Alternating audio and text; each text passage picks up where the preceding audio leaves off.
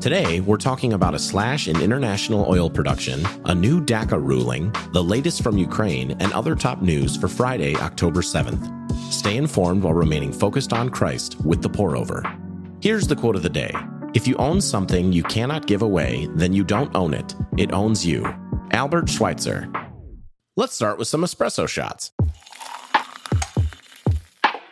Did you miss those high prices at the pump? Well, you're in luck. The Organization of the Petroleum Exporting Countries and its allies, known as OPEC Plus, are slashing oil output by 2 million barrels a day. That's roughly 2% of the world's daily oil supply, to increase oil prices, which have dipped due to recession fears. Uncle Sam isn't just disappointed, he's mad. The move will likely increase gas prices and could push the global economy closer to a recession, just days after the World Trade Organization said its view for 2023 has darkened.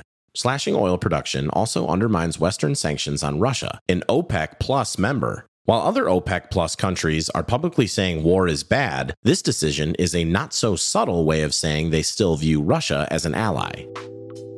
Regardless of what happens to oil prices, everything will eventually end well for followers of Christ. Our hope is never contingent on economic outcome. It's much more secure than that. Job 12, verse 10 says, "The life of every living thing is in his hand, as well as the breath of all humanity." A federal appeals court ruled on Wednesday that the Deferred Action for Childhood Arrivals policy, DACA, is illegal under U.S. immigration law. Though it left the policy intact for current beneficiaries, the ruling prevents the approval of new applications. Currently, about 600,000 immigrants brought into the country illegally as children are protected under the policy, but the whole thing is precarious. DACA was implemented through executive action by President Obama as a stopgap measure and doesn't provide a path to citizenship. The Biden administration is expected to appeal Wednesday's ruling, but also called on Congress to pass permanent protections for DACA recipients, aka Dreamers, an uphill battle. The Justice Department vowed to vigorously defend the lawfulness of DACA, which is expected to eventually land before the Supreme Court.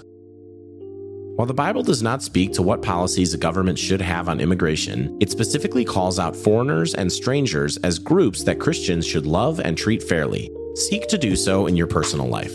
Matthew 25, verse 35 says, "For I was hungry, and you gave me something to eat. I was thirsty, and you gave me something to drink. I was a stranger, and you took me in."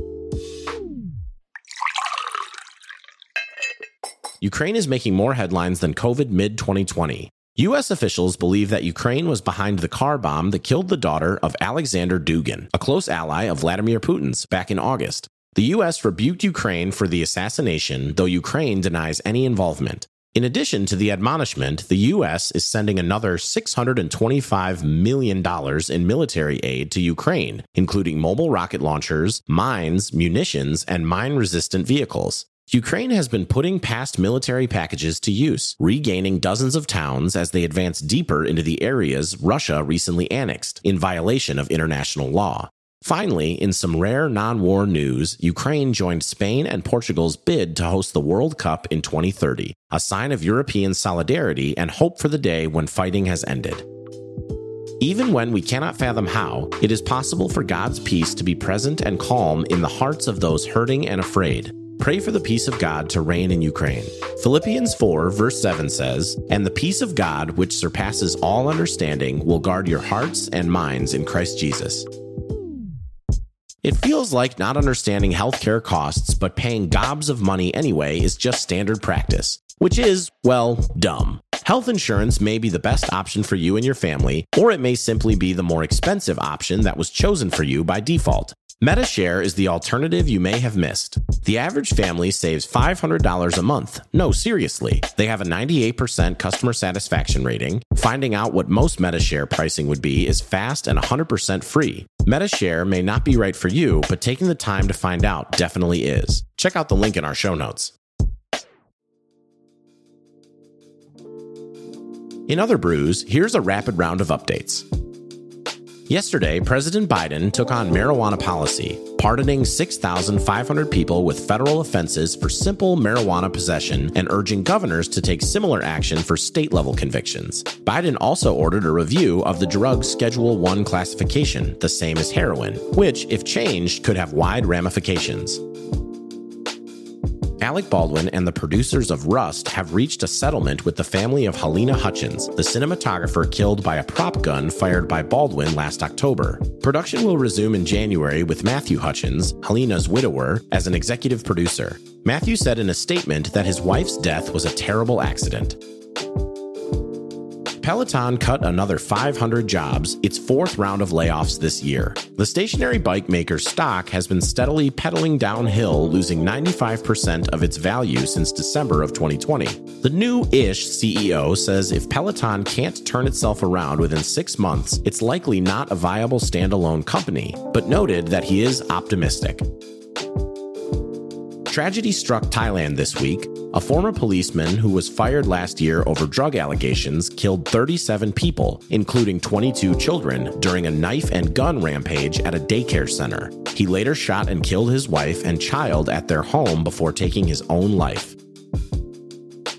A Chess.com investigation concluded that 19-year-old American Grandmaster Hans Niemann likely cheated in more than 100 online games. The investigation was sparked by his surprise victory over best in the world Magnus Carlsen last month.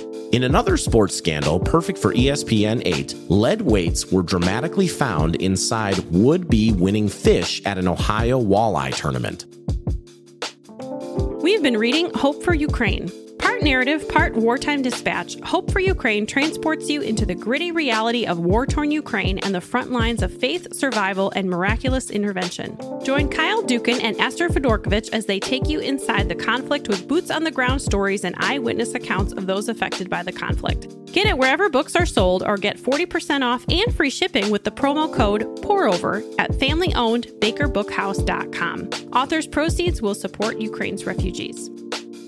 That's all the time we have for today. Thanks so much for listening. If you're listening on the Apple Podcasts app, give us a 5-star rating and drop a review. If you're listening on Spotify, give us a follow and hit the notification bell to never miss a new episode. We appreciate your support and hope you have a great weekend. We'll see you on Monday.